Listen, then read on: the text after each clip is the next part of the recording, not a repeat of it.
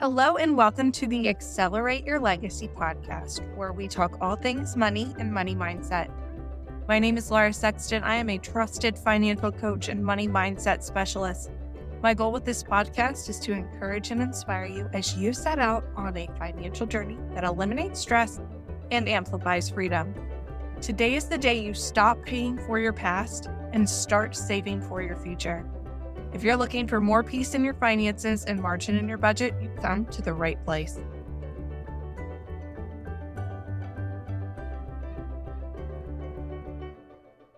Welcome back to part 3 of Solving for Freedom. Today we're going to talk about solving for freedom in your life. Now you may be asking why this was part 3, and originally I had planned for it to be part 1, but I think it's more fun, so I wanted it to be the last one we talked about. When we talk about solving for freedom in our life, the first question I want to ask you is, what does your rich life look like?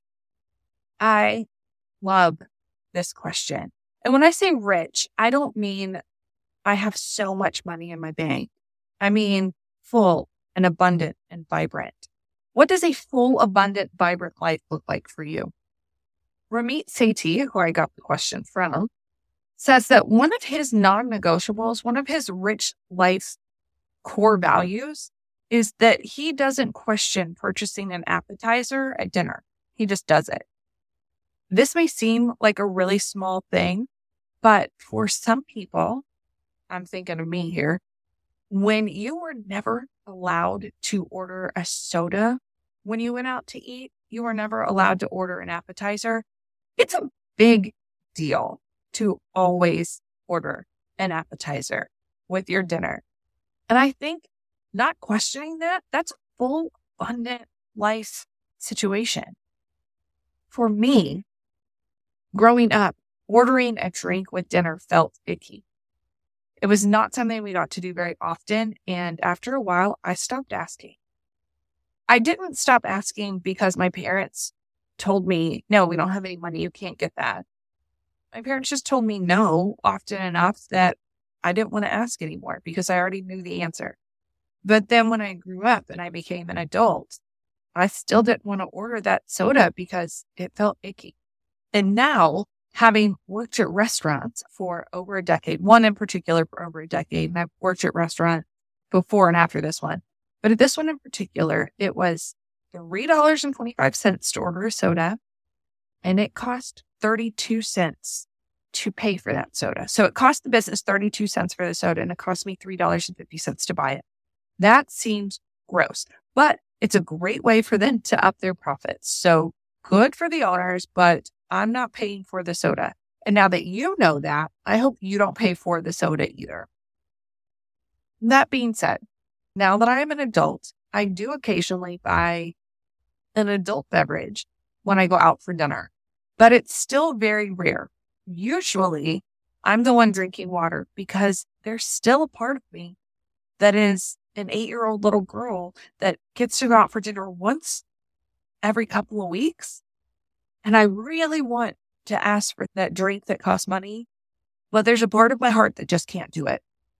So I think for me, a rich and abundant life would be, I just order the drink. So I love that Ramit has put this in. This is something that he just does. He just always orders the appetizer.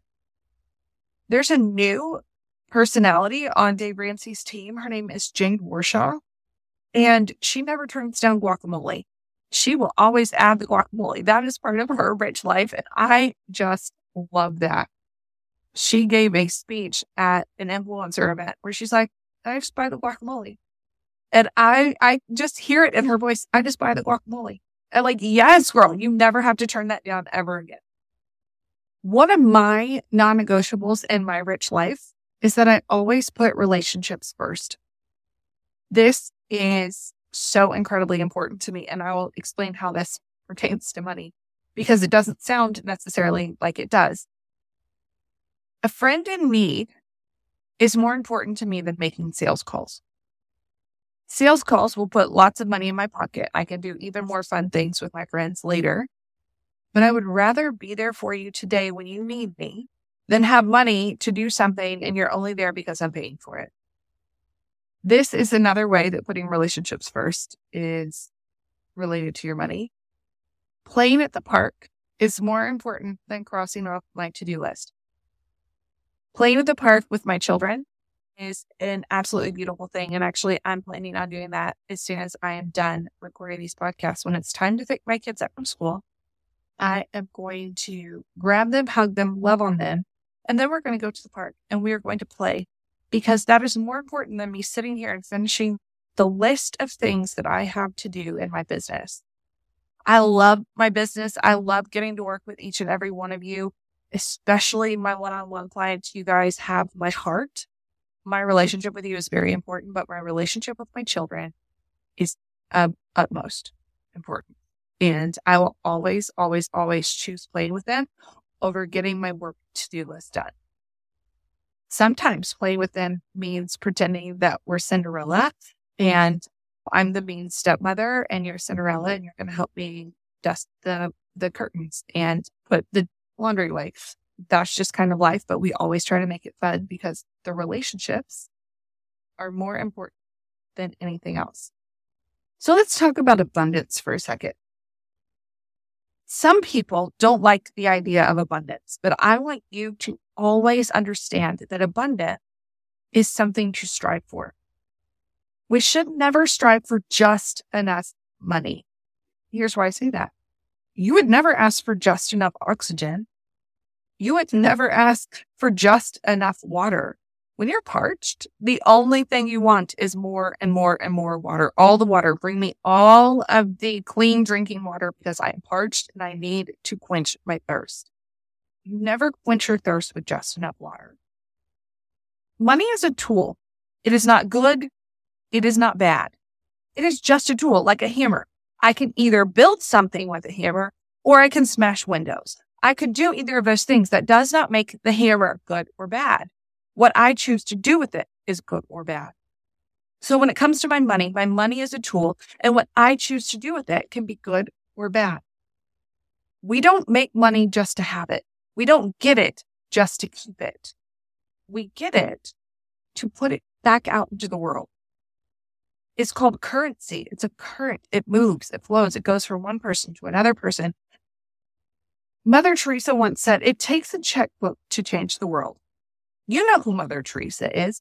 She is the patron saint of volunteers, right? I think she actually was sainted by the Catholic Church. She worked so hard with the least of these. She worked hard for people, but she understood that in order to build people up, you have to have a resource. You can't feed the hungry without money to buy the food.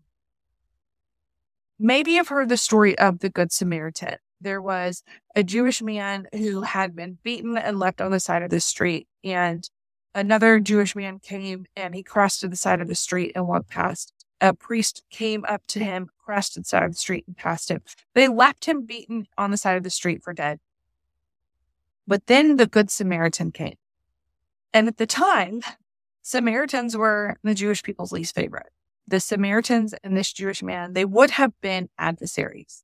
But he picked up this man, took him into the city, paid for him to have a doctor and housing and food in his belly. That's why we remember the Good Samaritan, not just because we should be adversaries and you picked me up off the side of the street, but because he had the means and the opportunity to help someone, and he did. And I think that's so incredibly important. The Good Samaritan was not just he picked him up and walked him into town and said, okay, bye. But he picked him up, walked him into town, and used his resources to make sure that this person, this man who should be his adversary, would be well taken care of. I think that's really important. We would not remember the Good Samaritan if he didn't have money. One of the reasons why I help people get out of debt, one of the reasons I got out of debt was because I want to be outrageously generous and I want to help you be outrageously generous too. Dave Ramsey says outrageously generous because we don't want to be a little bit generous. We want to blow people's minds. That's where I want to get to in life. I hope that's where you want to get to in life, where you just want to be a light to other people. I have a very strong desire to find a single mom and buy her a car. Now, I'm not talking I'm going to go out and buy her a brand new Lexus. That's not my plan. But to find someone who is struggling and give them something that is going to change their world. That's my plan. Some of you may know I have an obsession with Waffle House, and I want to be able to go to a Waffle House on Christmas Day and tip the waitress $1,000 because I want to, because I feel like it. There was one day I was working at a restaurant. Charlie Sheen came in, and he was there with some friends, and he was very personable with his friends, and he was kind of hiding off. He didn't want people to know he was there. He got up from the table and asked if it would be okay if he went into the kitchen and tipped the cooks. Now, I don't know if you've ever worked at a restaurant, but usually as a waiter or a waitress, you get tips and then you share with your table support, your bussers, you share with your food runners, you share with the bartenders.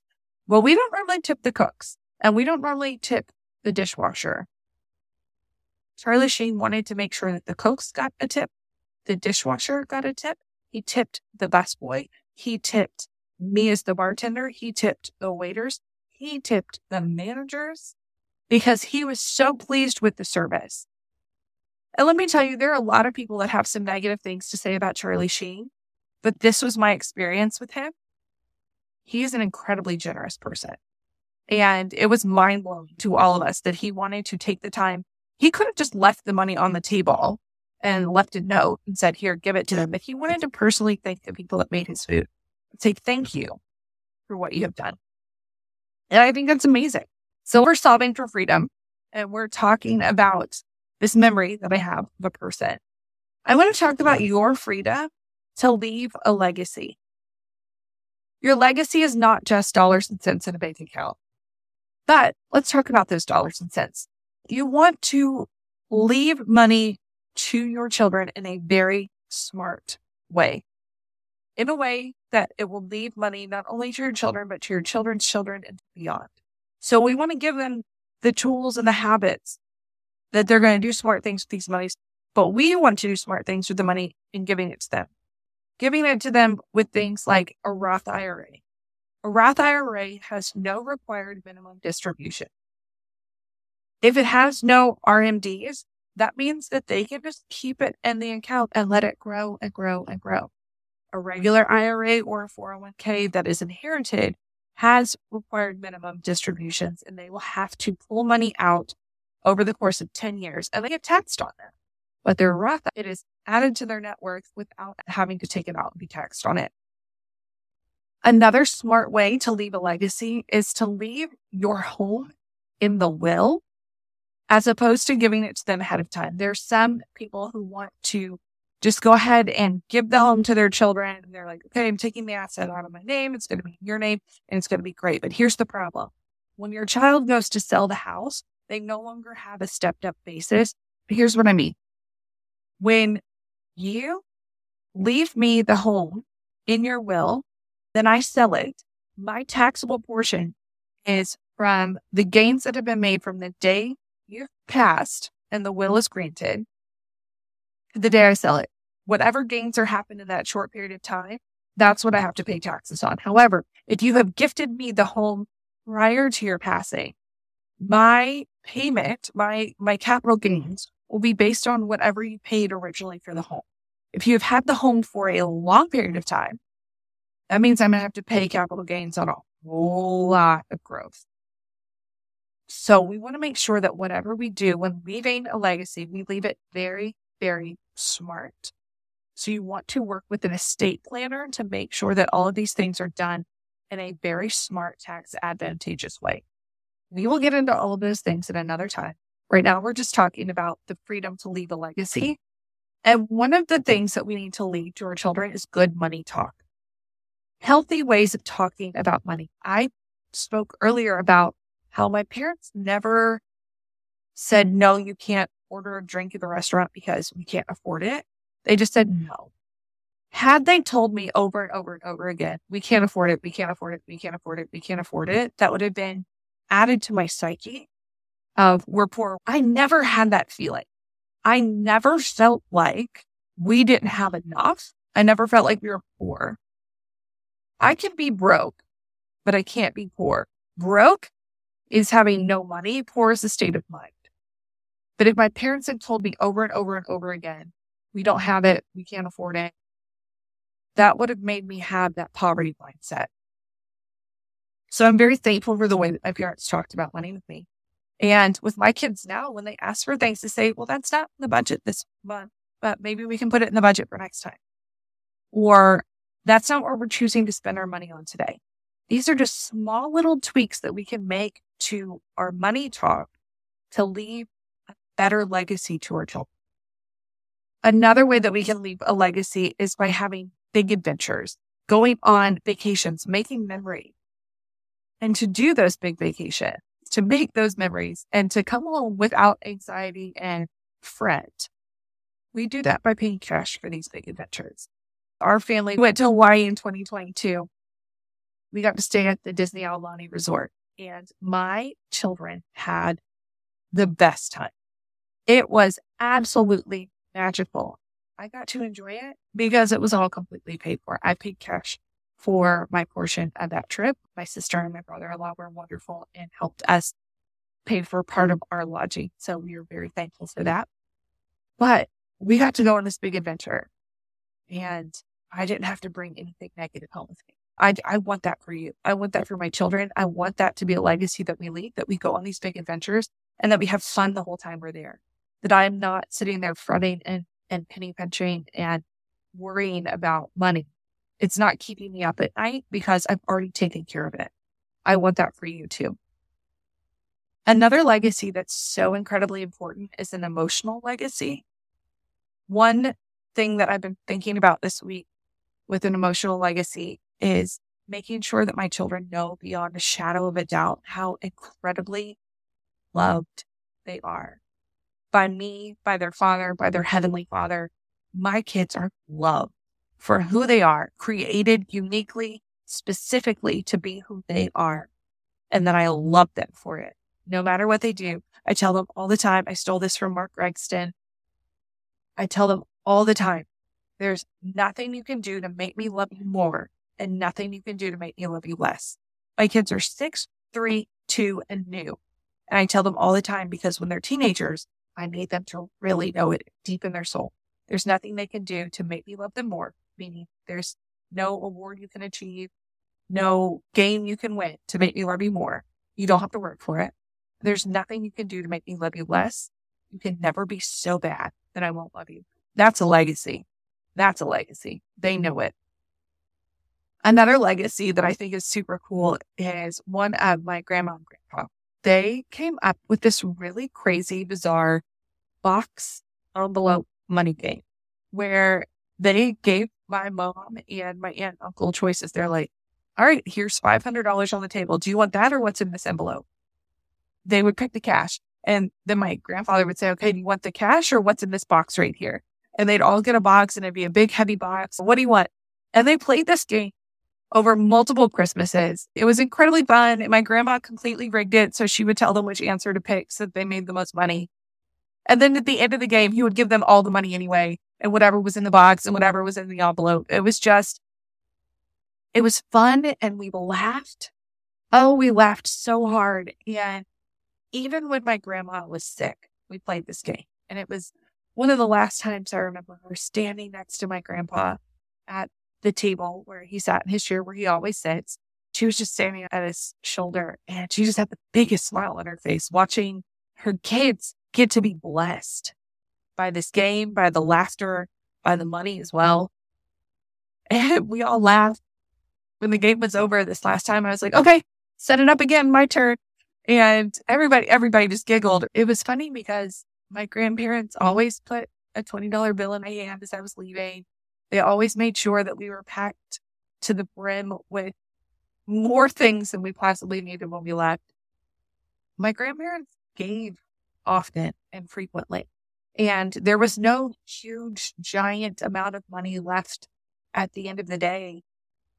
But it wasn't necessary because the legacy they left being smart with your money and the legacy they left of being generous was abundant and it was very clear.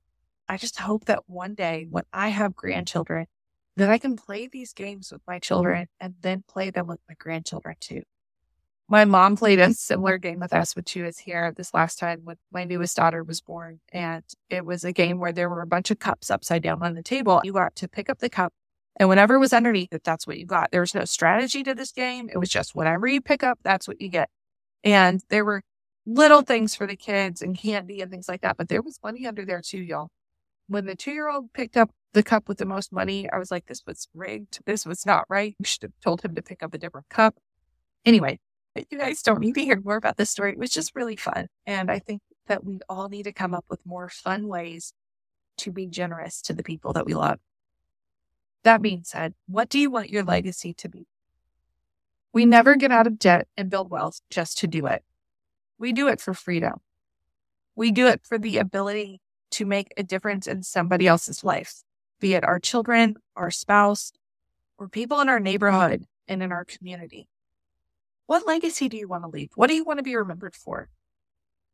If you guys have any questions about ways to leave a legacy to your children, let me tell you, they are playing follow the leader and they want to know what you are doing. They may not listen to the things you say, but they will watch the things that you do. So if you have kids, I would really encourage you to pick up my 7 steps to set your kids up for financial success. It is a very quick checklist that has 7 steps and a couple bonuses as well. Check it out. Make sure that you're doing everything you can to set your kids up a life of success, a life of purpose, and a life of joy. And most importantly, a life where they are free to make whatever choices they want in their money, whatever choices they want in their career, whatever choices they want in their life. Let's all solve for freedom. I hope you guys have an absolutely wonderful rest of your week. I will be back here next Monday. Thank you for spending some of your most precious resource, your time, working on yourself today. But don't just listen to the show. Implement something you heard. If you found a piece of today's show valuable, chances are you have a friend who will too. So please share this with them. And if you feel led, please rate and review the podcast to help spread the word. Remember, the legacy you leave is not just dollars and cents in a bank account, but the tools, habits, mindset, and reputation you leave behind. If you have questions or need encouragement, send me a DM on Instagram at Accelerate Your Legacy, or check out the resources listed in the show notes. I'll be back next week. Bye for now.